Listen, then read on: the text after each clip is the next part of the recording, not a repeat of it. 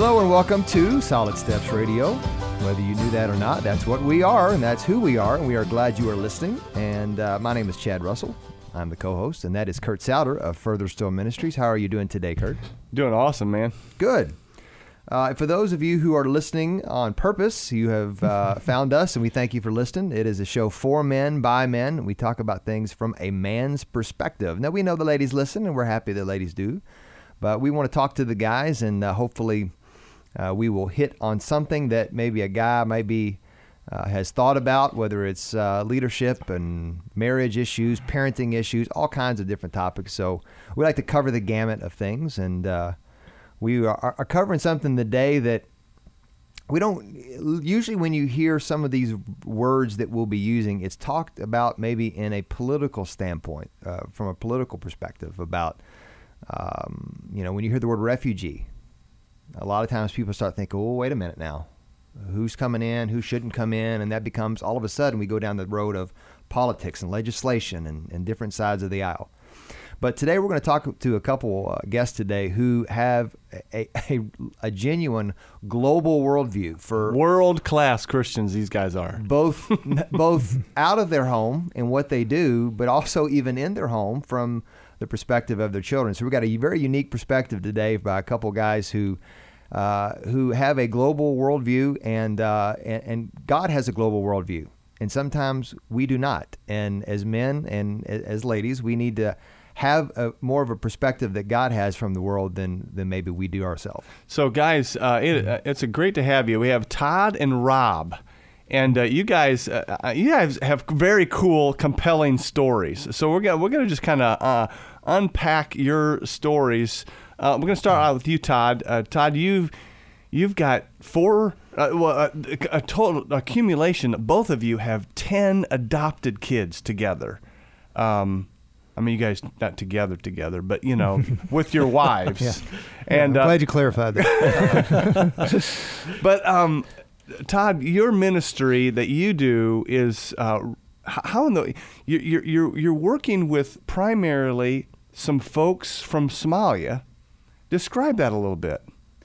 Yeah, well, a lot of times people ask me, how'd you get started doing this? And I think my story is like that of a lot of people, in that it wasn't just one thing that happened at one point in life, but God led me through a series of choices along the way, and started many years ago on my first trip to a predominant Muslim country. I'd been on several mission trips up to that point, but I'd never gone anywhere that was almost 100% Muslim. And I went on this mission trip. I was just going to be in this country for a week, and arrived the first day there, got on the bus, surrounded by Muslims, and sat down next to a gentleman, and the first words out of his mouth were, "Muhammad is greater than Jesus." That's his first words out of his mouth. Very first thing he said to me on my very first trip to a Muslim country. And so I don't even remember what I thought at the time. I don't remember how any of the rest of the conversation went.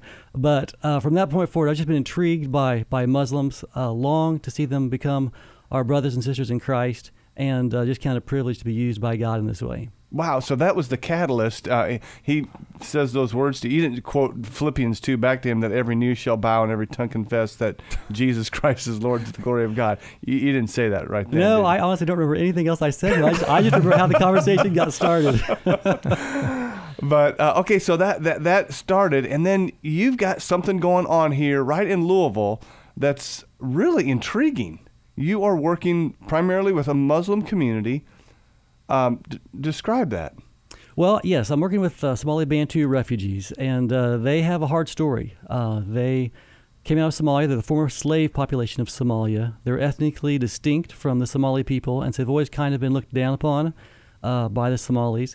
And Somalia went into a civil war in the early 90s, and when the Civil War began, the Bantu, kind of at the bottom of the totem pole. No, you say Bantu, B-A-N-T-U. That's the name of the tribe? That's right. Okay. And they were the biggest victims of this war when it started. They were the farmers, and when the Civil War started, their farms were raided by people with guns. Oftentimes, the older men of the family were killed to make a point, and then everyone else was subdued or ran off. And as this process played out, they just began thinking we've got to get out of here. The problem is they didn't have anywhere to go. They did not have cars. There were no buses or certainly no airplanes to help them, get out of this area. So they just began walking towards the border to Kenya, hundreds of miles. It took generally 2 or 3 weeks for those who walked, and I've talked with them about their harrowing stories along the way. We think about just the difficulty of walking that distance, but for them, when I talk with them, sometimes they'll mention things I might not have thought about. A mom was telling me about this story a while back, and she said the hardest part for her was the fact that she couldn't even sleep at night because she could hear the hyena off in the distance, and she was scared to death if she fell asleep, she would wake up to the sound of her children being dragged off by these wild animals. And so it was a very difficult journey. The most vulnerable among them didn't survive. The older people couldn't make the trip, ultimately succumbed along the way. A lot of little babies died whose moms and dads were trying to Yeah, because I'm sure food and water was scarce. Oh my goodness. Yeah. Traveling hundreds of miles. Right. So they survived this very difficult civil war and then traveling to refugee camps, and then spent about 10 or 15 years in refugee camps, most of these families, before being resettled in different places in America. And so Louisville, as many people know, there are a number of refugees in Louisville, and a number of these Somali Bantu people were brought to Louisville to be resettled. But to bring this, there were about 15,000 of these Somali Bantu who were brought to America, and they logistically had to divide them up into smaller groups. So they were resettled in many different cities, but they began to regather. They wanted to come back together, and Louisville became the predominant city where they began to regather. Wow. When you say the predominant, you mean it literally has the largest population of Bantus in America? Of Somali Bantu in America, that's right. Wow. Right here in Louisville. And so, and you started ministering to these folks. Now, Yeah. they don't speak English. To varying levels. Some do. Okay. We're all, just in any culture, there are some people who are more gifted to learn and pick up languages, and others who struggle more with it. And so there certainly are among the Bantu many who picked up English quickly, and generally they became leaders within the community just because of the very basic skill that they had to be able to speak and communicate here in a new land. And so they serve their people well with that gift of language. So Todd, in your ministry with them, what are you doing to encourage them, bless them, to welcome them into the Louisville community? How and what do you do? Yeah, we started out, and the question for my wife and I first was, how do we get started? How do we become a part of this community? And so we went through one of the refugee resettlement agencies, and they introduced us to a family, and we met this first family. They were the first Somali Bantu family in Louisville. They'd been here for about 6 months when we first met them. And basically we just showed up at their door, said we wanted to be their friends, we wanted to help them along the way, and asked what we could do to serve them.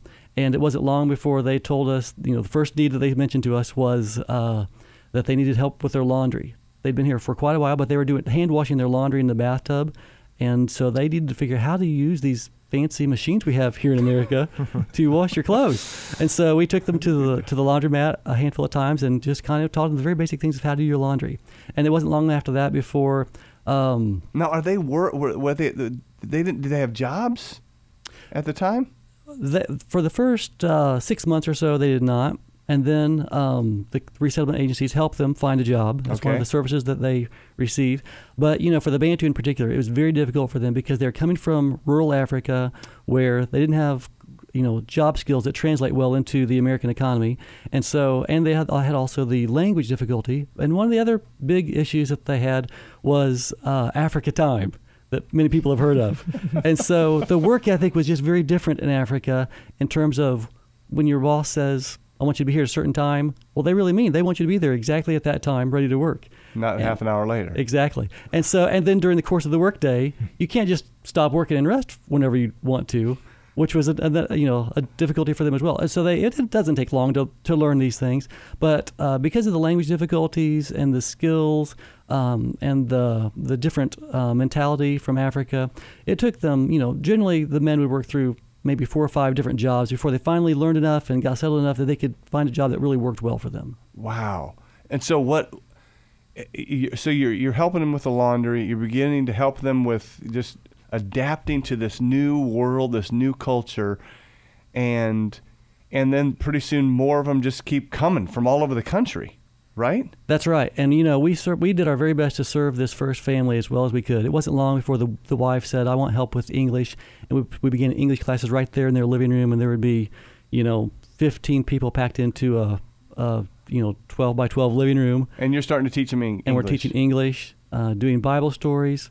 But, some of the things I think that spoke to them perhaps the loudest was just the little simple things that they didn't understand how to do, and we could help them with. So some of those stories are a little bit funny. One day I walked in and they told me they'd slept in their coats the night before, and there was just not enough heat in the house. And so I looked through the house and I walked over to one of the walls and found this little circle on the wall. And I turned the circle, and almost like magic, warm air starts coming out of the walls. And they're like flipping out. They were so impressed with me. And another time I came in, and they said the oven was broken. And I'm not an oven repairman, but I left the kitchen where the oven was, went to a different room and opened a tiny little door on the wall and flipped a switch. And then went back into the kitchen, and almost like magic, the oven is now working. So, So you were a handyman too. Exactly. Good. And so these are things that, most of us, it's very simple stuff. We know how to do it. It's not rocket science. But if you've never seen it before, it's brand new stuff for you. So it's easy to learn.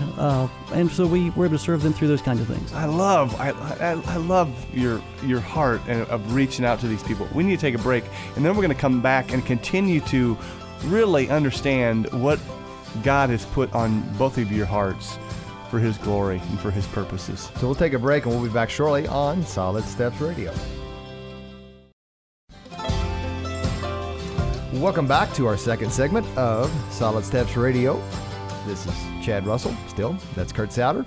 And we are talking today with Todd and Rob, both gentlemen who deal with and have ministries and life experiences with folks from around the world. And they have a global perspective. And if you'd like to travel around the world, you should go to Ellen Credit Union and ask them about a loan to be able to get the financing to go travel around that world. Or they're a great sponsor of our show. And then Bright Star Home Care. They are a really special organization who help people make the life plan to be able to be self-sufficient in their own home or make that transition needing help for their loved ones. So they're a great organization. So we're talking to Todd and Rob about a global worldview. So Todd, you've been ministering here in Louisville, and Rob, you're all around the world. You're in South Asia. And I can't even use, on the radio here, we can't even use your full name because, why? Well, because I'm not sure I want to be associated with you guys. It's very internationally intriguing. Yeah. Our country is not allowed to have someone come in as a missionary. And so if that was known, I'm not there for that reason, according to them, but that's what we do there. You're there, according to them, for other reasons, but your real motive, your real purpose, your agenda is to be a missionary in this country. Exactly. So, exactly. Rob, how in the world do you have, you're a doctor, how do you leave your practice and get to the point of going to another country? And, I mean, how's that work? Well, you leave your practice and you go to a different country. How did you get there? Well, you asked me that question before we started, and as I was thinking through that, really, I grew up in a denomination that taught you to very honor God and to respect God, and I really appreciate that component of that denomination. But they really didn't emphasize Scripture. So I didn't read the Bible until I was 19. And the more I think, because I get asked this question quite often, why do you go overseas and be a missionary? The more I thought about that, it really never, ever occurred to me that we're doing anything else in this life if we're following God other than being a missionary. Whether I'm a doctor here, whether I'm laying concrete here, whatever I'm doing here, I should be sharing the gospel with my neighbors because God says, love Him with all your heart, soul, and mind, and love your neighbor as yourself. And if I don't, do I really love them? I like what Todd was saying about the Bantu and how terrible it was for them. And they were a slave tribe, in a sense, in Africa, and how terrible that must have been for them to live that way. But if we think about it, people that are going to hell because they don't know Christ, in John 14:6, I'm the way, the truth, and the life. No one comes to the Father except through me. If they don't know Jesus and they're going to hell, their life is 1,000 times worse than what he just described for eternity. And how can we just sit back and just enjoy our Christian faith and not think about that person next to us that we have a responsibility to share with? Now, of course, I'm a little different because I always liked Paul in the Gospels. He was my favorite. He was the one that I just thought, wow, what a great life. Of course, he gets beat up and terrorized and tortured all the time. So that's not the great part, but that's the price you pay sometimes. And when you go overseas, I think you're called to go overseas because God wants you to go and share his message. And whatever it takes to do that is immaterial. It's just not that important. Well, Paul wanted to go to the unreached parts of the world, and that's where God's called you. Exactly. And we feel privileged that we're called there. And we feel honored to be called because in this world, it's great to have nice things. It's great to make an income. It's great to have those things, but it's all burnt. It's going to burn up. Doesn't mean much. In eternity, there's a little blimp. What really counts is who we're going to take to heaven with us, and if we serve God properly. When I read the scriptures, it just was impressed on me right away that, if I'm going to follow him, then he's going to be my God. That means I need to obey everything he tells me. That doesn't mean I'm perfect. I'm not. And I've made my mistakes.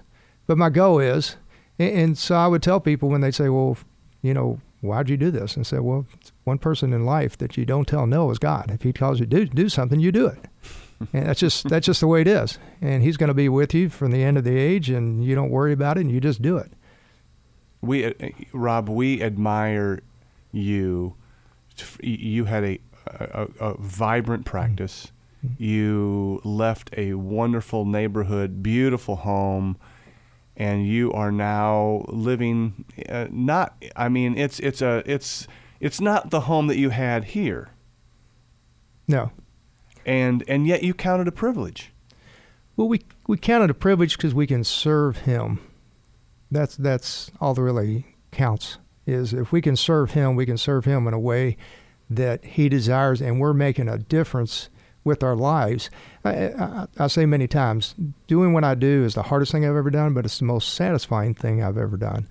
I love being a doctor. I love treating patients. It was a passion for me. It still is. I still train people when I'm there, and I do that. But my main goal is to help them know who Jesus is and come to Christ, because you can heal somebody physically, but spiritually, if they're going to be, not to use a better term, but damned to hell, what is the purpose?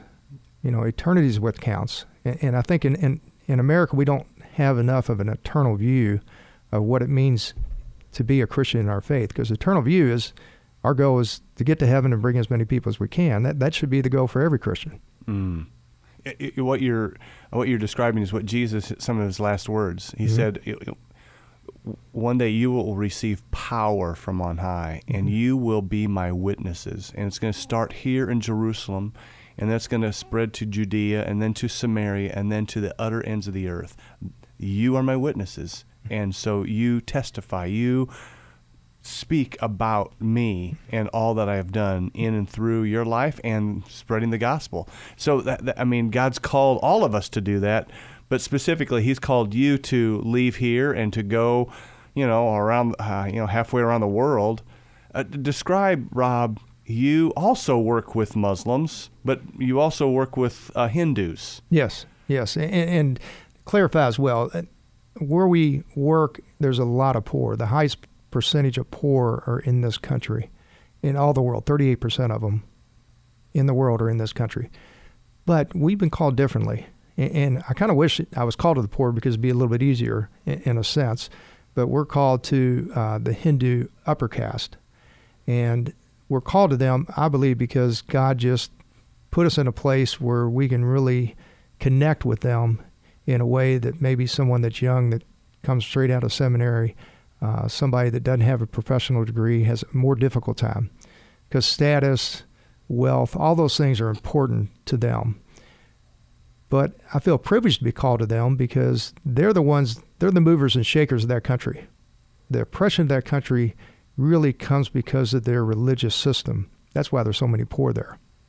And if we don't change them that run that country and that handle everything that happens in that country goes through them, if we don't reach them for Christ, and Christ loves them just as much as he loves the poor, we don't reach them, we'll never change that country, and that country will never, ever flourish in Christ. It'll always be oppressed. There's a lot of persecution. Just 2 weeks ago, there was a pastor there that was killed. That's not too uncommon. That happens a lot because it's just oppressive toward anything that's not Hindu. Are you in your, and it's not just you, it's your wife and your whole tribe of kids. Do you ever get fearful? You know, we for some reason we don't. And I think that's just a God thing. We don't worry about that. People get kicked out of the country sometimes, and I think that would be the worst thing that would happen. They would just say, you know, your visa's revoked, go home.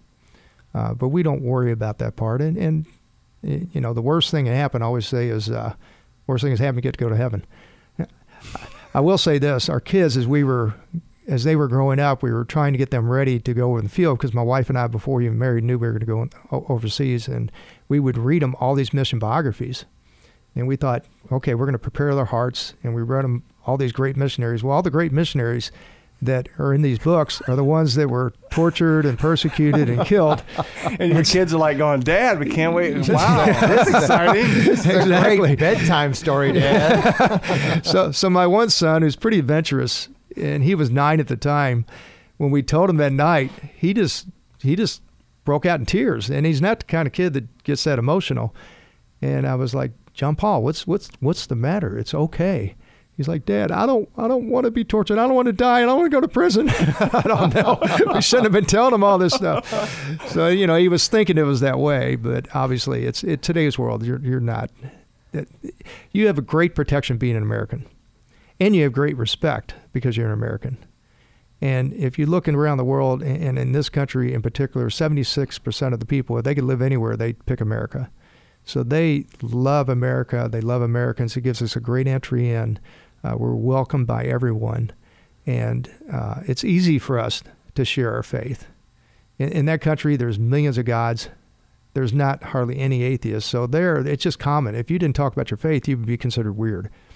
So we're very bold about it. They expect you to be because that's just part of the fabric of who they are. That's interesting.